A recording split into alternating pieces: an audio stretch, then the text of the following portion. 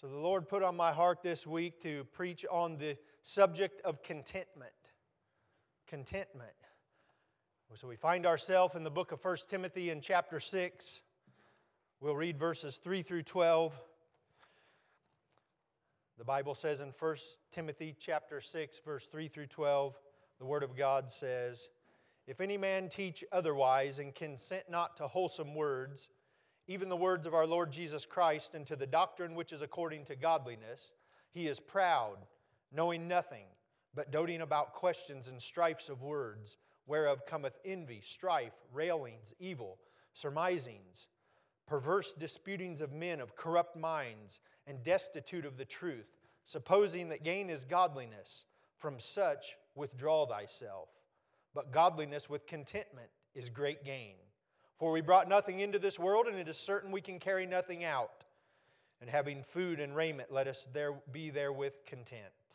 But they that will be rich fall into temptation and a snare, and into many foolish and hurtful lusts, which drown men in destruction and perdition. For the love of money is the root of all evil, which while some coveted after, they have erred from the faith, and pierced themselves through with many sorrows. But thou, O man of God, flee these things, and follow after righteousness, godliness, faith, love, patience, meekness. Fight the good fight of faith. Lay hold on eternal life, whereunto thou art also called, and hast professed a good profession before many witnesses." Father, we ask you now to take this bread of life and give each one of us the morsel that belongs to us this morning. We pray that you have the ability to feed each one of us individually in this congregation. You know that I don't know where the hearts of men may lie, but you do. And so I pray for your precious Spirit to go forth now and to do the work that no man can do. In Jesus' name, amen. When you talk about the topic of discontentment or contentment, and the opposite of that being discontentment, there was a burglar. He was discontent with what he had, so he wanted to go to someone else's house and take some things. That's what burglars do. So this burglar gets into this house one night. He's shining his flashlight on the floor in the dark, and he hears a voice saying, "Jesus is watching you." He looked around nervously. He shook his head, and he kept looking for the valuables. But then he heard it again. It said, "Jesus is watching you." And this time he shines his light all around, and he rests it on this parrot over in a cage. And he asked the parrot, he said, "Did you say that?" And the parrot, he admitted that he had. He said, "I'm just trying to warn you, that's all." And the burglar said, "What are you talking about? Warn me. Who are you? What's your name?" And the bird says, "My name is Moses." And he said, "Well, what kind of stupid people would name a parrot Moses?" And the bird answered, he said, "I don't know. I guess the same folks who would name a Rottweiler Jesus." Jesus is watching. When you talk about contentment in this day and hour, it is countercultural to what we experience every day in the world that we live in, isn't it? But God here in this chapter, He says so much, and I have to be careful to say what God wants to say. There's a lot here in just these few verses, but in verse 3 through 5, he's talking about how men teach and what they do and the wranglings with words and the disputes and all of the different aspects of that. And God is putting to rest every notion of any doctrine that doesn't lead to godliness. If you don't see that in this passage, that God is putting to rest, He said, if it does not produce godliness, then it shouldn't be being preached from a pulpit. We shouldn't be preaching sinning religion. We shouldn't be preaching a God that's full of grace that leads men to sin. We should never teach that. Grace is power over sin, not power or freedom to sin. It is actually freedom from sin. And the Bible is just simply declaring that truth to us. In verse 5, he begins to put to rest all the doctrines of being rich, get rich, and live rich. He's putting all that to the side. He's saying, this is not what the kingdom of God is all about. It's not all about money. I get sick and tired of every time I turn on a TV preacher. I'd just like to get something out of it, and everything is about money. It's about their money. It's about you giving money. It's about money, money, and more money. Oh, there's biblical principles about money. There's no doubt about that. Should we tithe? Definitely. There's biblical principles for that. But the gospel is not about being rich and to live rich and to get rich. It's just simply not about that. It is about being rich in Christ Jesus. It's about having the Spirit of God, the most precious gift that man has ever been given, dwelling in the heart of men. That's the richness that God wants to give us. That's the richness that produces godliness. He tells us here in verse 5, he says, perverse disputings of men of corrupt minds. He said, if they teach this, they're of corrupt minds. He said, they're destitute of the truth. They don't even have the truth. They're destitute of it, supposing that gain is godliness. If you hear somebody that says that God wants you to be wealthy, you already know that the Bible condemns such a doctrine as that.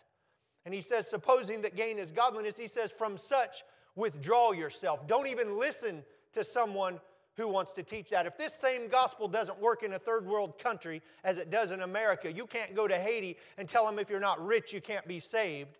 If it doesn't work there, it doesn't work here. It's the same gospel for all men in all places at all times. It's the blood of Christ that washes us from our sins. It's the blood of Christ. What can wash away our sins? Nothing but the blood of Jesus. What can make us whole again? Nothing but the blood of Jesus. It's only through His blood can any of these things be accomplished. It's only through His blood that I as a man can stand in a pulpit and preach the gospel of Jesus Christ, and He can speak to me here, begin to speak to Liz in the congregation prior to coming. Other people are hearing the voice of God, and it begins to work together to produce the fruit that God wants to. You see, that's divine inspiration from Almighty God. We cannot craft that. We can't put notes on paper and make that happen. It has to happen because we're in touch with God. We're hearing His voice. We're pursuing Him because He's pursued us. In verse 6 through 8, which 6 here happens to be the verse that we're going to focus on. It's kind of the centerpiece of what God is wanting to say this morning, that godliness with contentment is great gain. Godliness with contentment is great gain. In verse 8, he says, having food and raiment, let us be therewith content. Food and clothing, those are the bare minimums. Those are the things that we should be content with. If we have those things, we ought to be content. But see, you realize that contentment doesn't come without godliness. Godliness with contentment is what produces the great gain in our lives. There's two parts to it. We can't just say we're going to be content with what we have. Apart from godliness, you'll never be content with what you have. It's a two-part system. To have great gain, it also has a benefit not only in this world, but also the world to come. Godliness with contentment will benefit us now, but it'll benefit us in the future to come in heaven when we go there. What is contentment? What do we say? When we read something like this, what does it mean to us? How does it apply to our life? Contentment in the literal sense means that we're satisfied. That what we have is sufficient for us. We don't need anything else. We don't have strong desires for other things. We're content right where God has us in our life. Do you realize that the closer that we get to God, the more time we spend in His Word, the more time in prayer, the closer we get to God, the less that we're drawn by this world, the less it has a pull on us, the closer we get to God. See, the Bible says that godliness with contentment is great gain. See, we often look at the stock market and try to find out if our portfolio has increased by a certain percentage. Those are small gains. God is offering us an investment in the kingdom of God that gives great gains, returns. And when God says great, it's not like you and me saying great. I mean, He means great. Godliness with contentment is great gain. But do you realize that one of the main tools that the enemy of our souls, that Satan, the deceiver, Lucifer, the devil, what he uses against us in our lives and in the lives of the people across this planet, everywhere you look, everything that you hear on the news, everything that you read in the newspapers, all of the major stories, they all breed discontentment. Everything that's going on in this world is designed to make humanity discontent, Do you realize why? Because we live in a spiritual world with spiritual principalities and powers that are ruling this world. The Bible says that Satan, Lucifer, is the god of this world. We've elected him. Mankind has elected him by rejecting Jesus Christ. They by default elect Satan to be their god. So if you're here this morning, you've rejected Jesus Christ, you by default have elected Lucifer, Satan, the devil, to be your god. And because of that, the world as a whole has elected Lucifer to be their god, so he is the god of this world, in a sense. And because of that, he breeds discontentment in our lives, puts thoughts in our minds, continues to make us unhappy with where we're at. We cannot be satisfied. We do not have enough. We are discontent. And so we realize that you fall into one of two categories this morning. You're either content or you're discontent. The enemy of contentment is envy and jealousy and coveting. That's the enemy of contentment. It's opposite. It's the antithesis of envy and jealousy, covetousness. The Bible tells us in Exodus chapter 20, some of the only words in the Scripture that God wrote with His own hand upon the rocks that Moses on Mount Sinai received from the hand of the living God. In verse 17 he says, "Thou shalt not covet thy neighbor's house. Thou shalt not covet thy neighbor's wife, nor his manservant, nor his maidservant, nor his ox, nor his donkey, nor anything that is thy neighbor's." This would include in today's world his boat, his motorcycle. It would even include his lawnmower. If you've seen some of them nice lawnmowers out there, I mean, you start to drive by and you start turning your head. And, it would include his tractors, and for some of you farmers, it would include his pigs and his cows and his chickens. Some of you young people, it would include their Xboxes and all the games they have. We're not to covet. We shouldn't desire what other people have. In fact, we should be happy that they have those things. We shouldn't be covetous. The mantra of today in this world we live in is, I see it, I want it, and I've got to have it. Isn't that what the whole marketing world is all about? It's why billboards are raised up. It's why newspaper ads, it's why television commercials. Because they want you to see it and desire it and have to have it because that makes them money. Now, I'm convinced that cell phones and tablets and the internet is one of the worst enemies of being content. See, my kids, little Jada, she'll get on her little tablet. She just did it to me, I think, yesterday or the day before. She's scrolling through something. I don't know what she's looking at. And all of a sudden, she finds something that she would like to have. She goes, "Dad, can I get this? Can I get this?" My sons, they'll find sneakers that I didn't even know existed. I didn't know you could spend so much money on shoes in this world. But they'll find these shoes. 5 minutes ago, they didn't even know these things existed, but now they have to have them. It's an emergency situation. And so I'm just convinced that these things breed discontentment in their life. So they're no longer satisfied with what they already have. Now they got to have more or something different. Now, some of us, we could fall into that same thing as adults if we're not careful. Amen? You've heard the old saying that the curly-haired girls want straight hair, the blonde-haired girls want brown hair, the straight-haired girls want curly hair, the brown-haired girls want blonde hair. The tall girls want to be shorter. The shorter girls want to be taller. It's the world we live in. They try to sell you. It's trying to breed this discontentment in your life. That's the enemy whispering to your mind, trying to get you to be discontent. And we have to reply to him, I'm content in Christ. And so I don't need any of those things. I'm happy with who God has made me, what He has made me, and who He has made me. And I'm going to live my life that way. A discontent person cannot have joy. If you're discontent, you can't have joy. And the Bible says that the joy of the Lord is our strength. And so we walk around discontent without joy, which by default means we have no strength.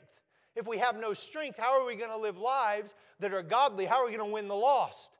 How are we going to maintain our own salvation if we've lost all of our strength because of discontentment? And so we got to be careful. The enemy, this is one of the enemies of the cross, this thing of discontentment. That's why That's why the Bible warns us against it. The key number one for contentment is to know your purpose. The purpose for why we exist in this world is to know God and to make Him known to our fellow man. It's all about getting to heaven. That's our purpose. It's why God made us, for relationship with Him. He made Adam in the Garden of Eden for a relationship with Himself. He made you and I for a relationship with Him. That's our purpose. It's why we were created. So if we're living life for any other thing other than a relationship with Jesus Christ, we're missing the picture.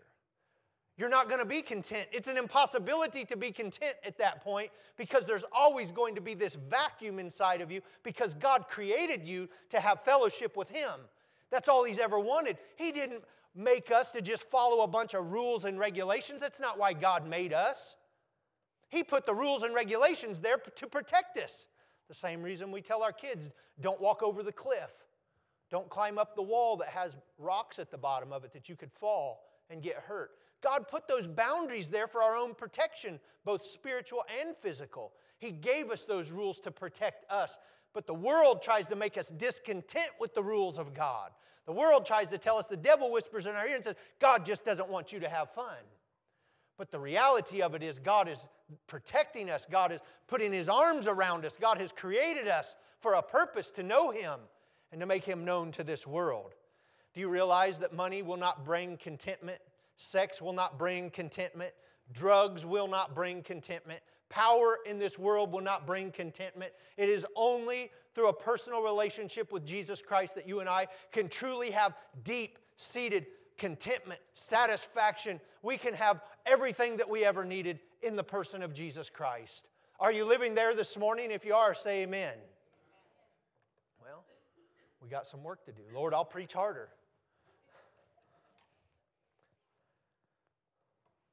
The Bible tells us the keys to knowing our purpose is to live a holy life in godliness and in righteousness. That's what brings contentment. Godliness with contentment is great gain. There was a song when I was a little kid, and I would hate to share this story with you. I think I have before, that my mother made us sing, in front of thousands of people, it seemed like. I don't know if there might have only been hundreds at a talent show. It should have been the lack of talent show if I was in it, but I had to do it. I didn't have a choice. I didn't volunteer. My mom volunteered me. But the song was good, and apparently it served a purpose because it stayed in my mind ever since. And one of the verses says, I'll be content to live in a tent if that's where God wants me. And that's all I got from that. The rest was all embarrassment and shame and ridicule. But the Lord used that, and I still have that I can hang on to, that I walked away with something. So thank you, Lord, for that, in spite of my mother.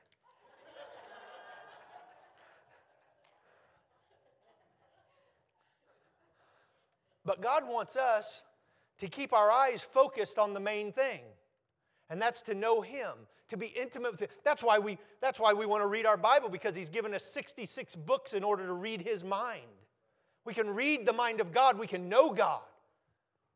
His Spirit inside of us can counsel us. We have a conscience. We have a thought process. He can help us to know Him. We want to keep our eyes focused on the main thing. We don't want to major in the minors and minor in the majors. That's what this world tries to get us to do. Tries to distract us, try to get us discontent so that we major in the minors and we minor in the majors, which is to know God and to make Him known. We're not here on this world to accumulate things. Do you realize that? We're not here. We don't work our jobs just to accumulate stuff, to build stuff.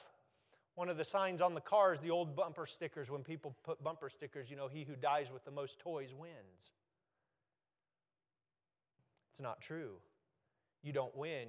You not only win while you're here, the only reason you're buying more and more toys is because you're discontent with where you're at. And when you die, if you don't have Christ, you're certainly not going to win.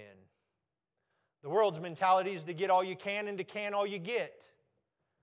We don't live that type of life. We're not here to compete with everyone else. That's not our job. It's not our purpose. We have to know our purpose. See, that's the key.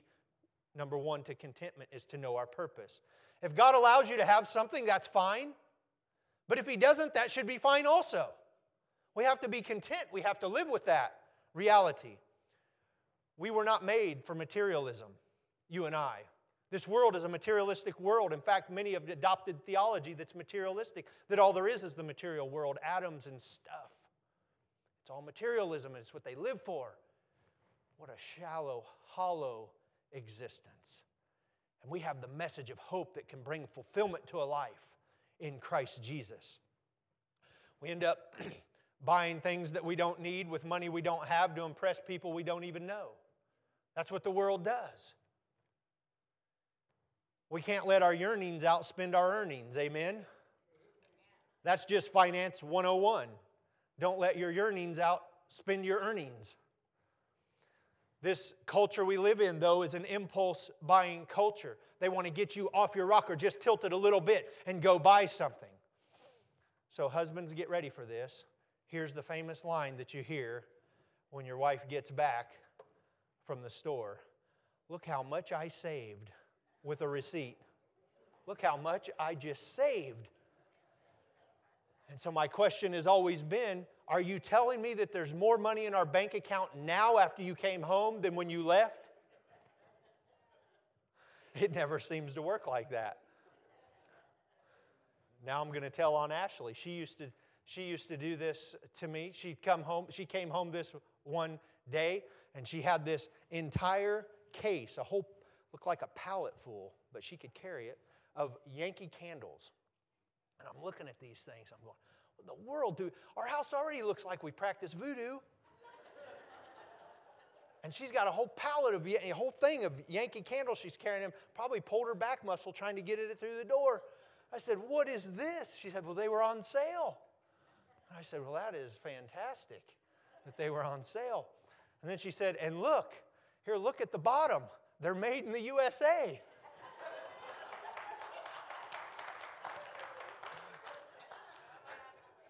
I said, you keep this economy rolling there, lady. You just keep doing it. You keep doing it. But then she did tell me that they were for gifts for her family and friends throughout the year. And so they weren't even for us at all. And so it was actually a good thing that she had done. So I was thankful. But we have to know our purpose. The key number 2 to living a life of godliness and contentment is to understand and to know our expectations. From a biblical perspective, see, the Bible tells us in verse 8 that our expectations should really be food and clothing, food and raiment. Those are our expectations, food and raiment. Anything beyond that is just a plus. These are the necessities of life. Verse 7 tells us that we brought nothing into this world, and it's certain we can carry nothing out. It's the old U-Haul thing. You never see a U-Haul following a hearse. It's just the way that it is. We brought nothing in, we'll take nothing out. It's the way that it is. But in verse 8, it tells us having food and raiment, let us be therewith content. See, if our expectations are out of line with what the Bible tells us, it'll breed discontentment. That's why we have to know the expectations from a biblical perspective so that we don't expect too much. The enemy's going to try to get us to expect too much because when we do and then we don't get it, it breeds discontentment, doesn't it? And then the enemy seems to put messengers of this discontentment in pulpits so that they can breed discontentment in your life. You don't have this, you don't have that. You know, you should be rich and you're not, so you're discontent. You should be healthy, but you're not. You're sick, and so you're discontent. Your life should be perfect. Your marriage should be perfect. Your home should be perfect. Your car should always run. Your washer should never break. But these things happen, and so it breeds discontentment in your life. See, those are messengers of the enemy there to discourage you and to bring discontentment, because if he can bring discontentment, he can steal your joy. When he steals your joy, your strength is gone, and the world cannot be impacted by your life because you didn't know your purpose and you didn't know the expectations that were biblical. If you have food and clothing in this world, do you realize you're in the top 25% of all of humanity? The 75% of the world doesn't even have that. Just food and clothing. You realize that discontentment in the home is probably the primary reason in some form or fashion marriages are falling apart? Discontentment in the home. You think that other person is supposed to make you happy. You think that that's their job. So you've put unrealistic expectations on them, and because of that, your expectations for your spouse is greater than their ability to perform it. They can't do it. You're looking for them to do things that really only God is capable of doing. You want them to fulfill you. Well, that's not going to happen. Okay? It's just not going to happen. That's what God is there for. He wants that. You can't make a spouse an idol. We shouldn't make our family our idols. God has to reign supreme. God has to be number one. And the fulfillment will come. Godliness with contentment will be great gain in our lives. You hear that all the time from women. Oh, he just doesn't fulfill me anymore. And then the men will say things like, she just doesn't understand me like I want her to. How silly is that? We got to grow up in the church. This is sometimes people who call themselves Christians talk like this. They don't know what expectations they should have for their spouses. They don't know what a husband and wife is there to do as a helper. We're supposed to complement one another, work together, but all for the kingdom of God. We put these unrealistic expectations on them, but God did not create our spouses for that. They're not the foundation of our lives. God is the foundation of our lives. They're just an addition. They're an addition. If they come and go, they may not come at all. People die. This is the reality of it. The foundation has to be God. Then the extra, the addition, is our wives or our husbands. When God was in the Garden of Eden, He created Adam first. It was just him and God. He built the foundation first between Adam and God, and then added as an addition Eve to the picture. When you think that they're supposed to provide more than they're capable of, see, you start looking at that other person with discontentment. You start finding fault in them because they're not doing the things that you think they ought to be doing. And so you start to find discontentment. And the enemy, don't think the enemy doesn't sit there and just whisper in your ear all day and all night of all the things you should be discontent about the one you're with, your husband or your wife.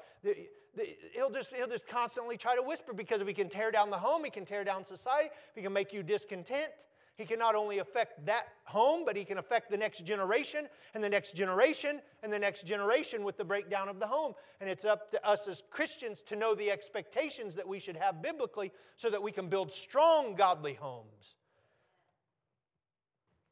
Sometimes as time goes on and you do things godly, and that woman starts to wake up with that man in the morning and his breath stinks more than you thought it always would. You think he's developed halitosis, and so it breeds discontentment sometimes. But God didn't put him there to have fresh breath in the morning. Amen? And sometimes, men, you didn't realize before you married her that her feet really stink after a long, hard day of work. And she might ask you to rub them. And it can breed discontentment if we're not careful in our lives, if we don't watch closely to the whispers in our ears, the thoughts in our minds. That's why Jesus said, take every thought captive and make it obedient to the lordship of Christ. Sometimes it seems as though women want us to read their minds, don't they, men? And so they say, he hasn't read my mind anymore. He doesn't understand me the way I need to be understood. Well, here's a news flash for all you ladies that are married and some that may not be. He's never going to. God made you an anomaly. We're not going to understand you. It's just the way that it is. But God understands you. And see, so you're looking for something in your husband that only God can provide, and that's a deep-seated understanding of who you are and what makes you tick. Our understanding is limited and only by the grace of God. And trust me, men, if we understand anything about women, it will be by the grace of God. Amen?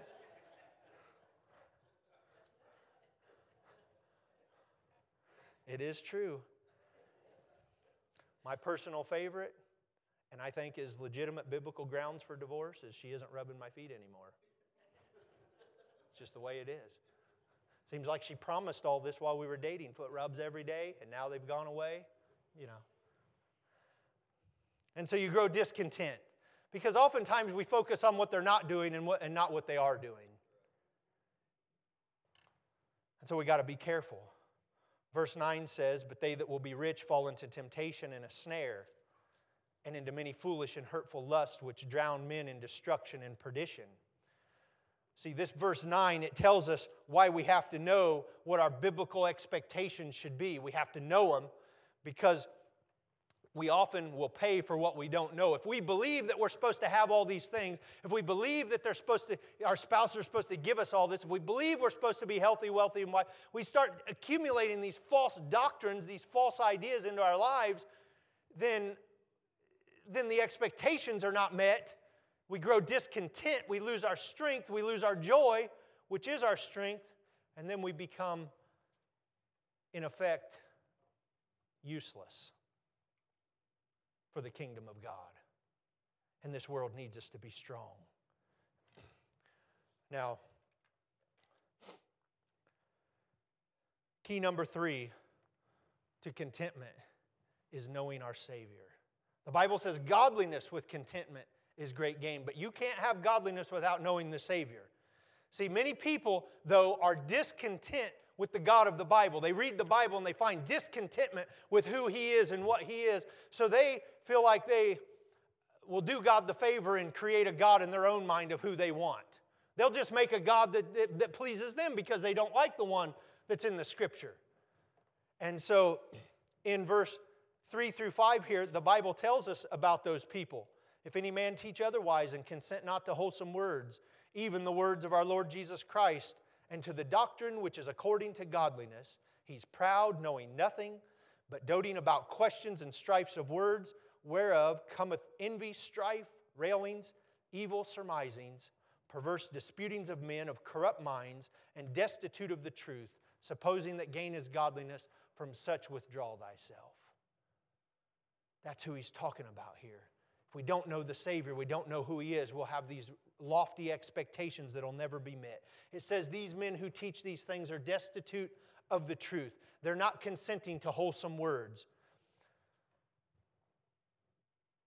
So we find people that want to just create a God that meets, I think it was Voltaire that said God created us and then we did the favor and recreated a God in our own image after He created us in His image.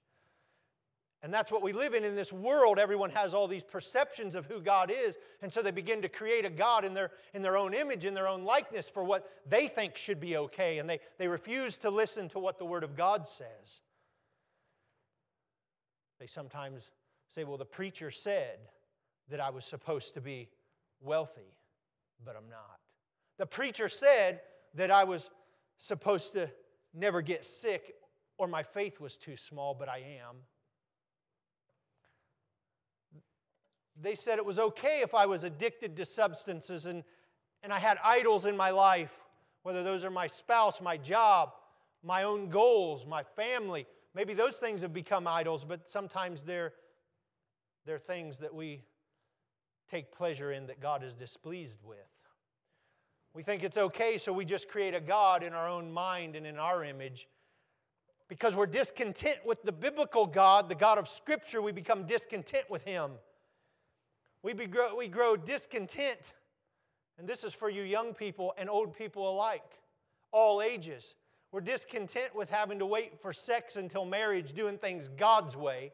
And because of that, we create a God that doesn't really mind fornication. We put it in our mind, oh, it's okay, God won't mind.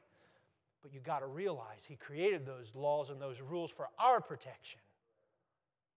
And yes, it is sin if you venture out against God's will for our life.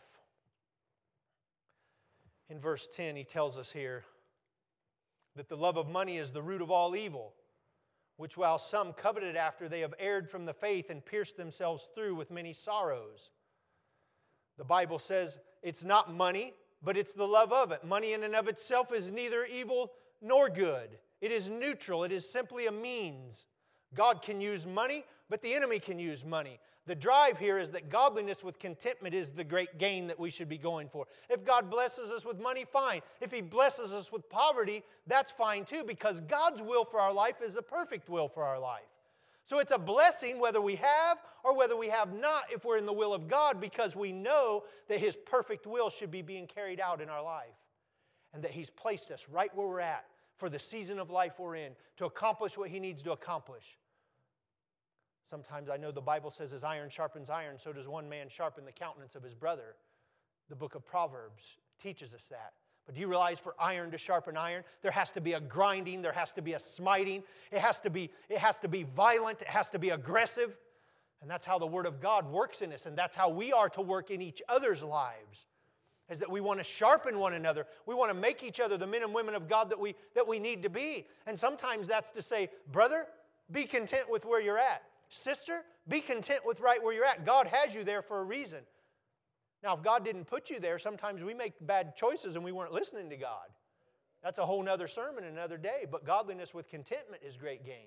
So you put God first. You worship Him. You live for Him. Let Him place you where you are and let the chips fall where they may. And we should be satisfied with that. We should be gratified with that.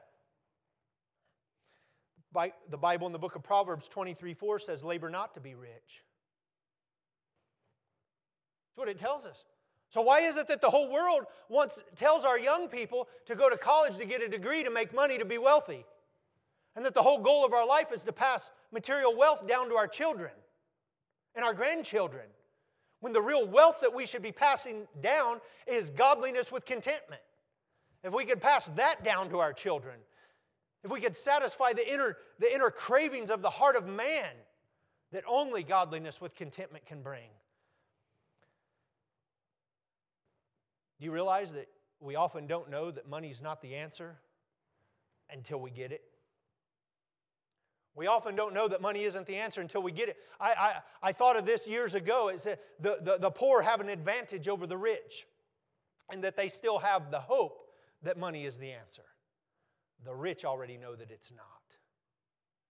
See, the poor still have a hope. They can still go after it. There's a carrot dangling in front of them. They still go after this concept of being wealthy. But the rich already know that didn't do what they thought it would do. It was only after they got it. But the poor still have hope that that's the answer to life, but it's not. It's godliness with contentment.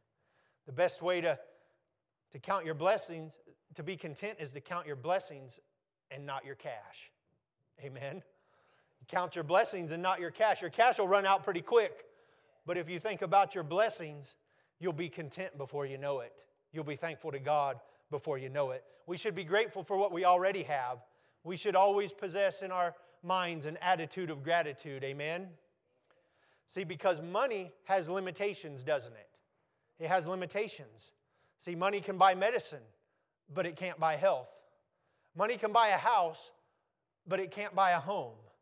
Money can buy companionship, but it can't buy friendship. Money can buy entertainment, but it cannot buy happiness. Money can buy food, but it cannot buy an appetite. Money can buy a bed, but it cannot buy sleep. Money can buy a crucifix, but it cannot purchase the Savior. He has come that you might have life and have it more abundantly. In closing, I want to share a short story with you and a thought. See, the biggest room in the world is the room for improvement. Amen? The biggest room in the world is the room for improvement. We need to move at God's pace for our life. Are you where God wants you to be today? If you are, be content with where that. Don't look at anyone else. Don't worry about where everyone else is at in their life. Get your eyes off of them and get them on the Savior. Because everyone else, sometimes people spiritually, even in the church, they'll seem to have these high-minded attitudes. Well, they ought to be a little further along in their walk than they are. Well, who are you to discuss that or to decide that? If they're following Christ, that's what we need to worry about. Brother, are you listening to God? What's He doing in your life? Sister, are you hearing the voice of God? Are you in the Word every day? Are you content with where God has you? If they are, let God move them at their own pace. Well, yesterday I was out raking the yard. And you wouldn't think that God could really speak to you too greatly through raking the yard, but He can. And so I've invited all my kids to rake the yard so God can talk to them too. Hey, God speaks, you got to get there. But the Lord began to speak, and I was just amazed that God could even speak through these seemingly menial tasks throughout the day. So a while back at the beginning of the spring, I had to cut down these 6 big ash trees that were all dead. A major limb fell, and I didn't want them to fall on the kids, so I had had to reposition all of my goals for the summer, and I spent the last month, splitting wood and stacking wood and I don't burn wood. So it was just one of those things that I needed to do, and it had to get done. And so when these massive trees fell, they were all dead. And so when they hit the ground, they shattered like glass, a lot of them. And so there was just wood everywhere, little twigs and branches just all over. I mean, possibly millions. I don't know if there were really that many, but a lot of pieces of wood everywhere in my yard. And so with all these sticks, then I get ready, and we're going to pick up these sticks and all this, but my mower breaks. So I have to send my mower in to be repaired, but it takes almost a month to get it back. And so by the time I get it back, and I had time constraints, we didn't get the sticks picked up. The grass is waist high. I get the mower back. Now I can't see the sticks anymore to pick up the sticks. And so I decide I'm going to mow the grass with the deck all the way up. And so I mow the grass with the deck all the way up. It cuts it down, and I begin to see some sticks. So we go through, and we pick up sticks that we can see. Then, after we get them all picked up, we go back through and lower the deck some more and pick up some and mow the grass and cut it down. And now it has revealed some more sticks and a lot more. But then there's all this dead grass on the ground. So we picked up all the sticks after the second mowing. Then yesterday, so I get out there and I begin to rake the dead grass off of the lawn. I go, you can't, these sticks must be having babies under here. They're multiplying everywhere. So you move the dead grass and there's just wheelbarrow after wheelbarrow full of sticks again. And so you begin to pick up sticks again and again. But God began to speak. And He said, this is how I work in people's lives. I begin to take off those things on the top that I needed to get rid of. And after those things were gone, then I began to move and begin to pick up the sticks in your life that need to go away and to be thrown into the fire. And then I'll go ahead and mow again because it's time to do that again. And then when I mow again, it's going to reveal some more things in your life that I need to fix. I said, Lord, and then He said, I'll get the rake of the Spirit out and I'll begin to rake the dead grass off of your life. And when I do, it's going to be sad because you're going to see that it looks like these sticks have multiplied. But they've been there all along, you just didn't see them. But now you can see them, and so now you have to do something about it. And that's how God works in our life, is that He begins to bring these things to light. That's why the Bible says to walk in the light, He's in the light, and we'll have fellowship one with another. That's why we can't walk. I can't walk Montrell's walk. I can't walk Alan's walk. I can't walk Zach's walk. They can't walk my walk. We have to have godliness. We need to possess that and be content with where we're at. And when we do, God will begin to mow the grass of our lives. It doesn't matter how tall it is. Some of us have had tall grass in our lives, but God will mow it.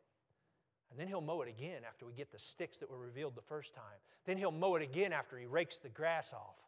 And He'll begin to reveal and to begin to produce in us godliness and holiness and righteousness that we need in this world.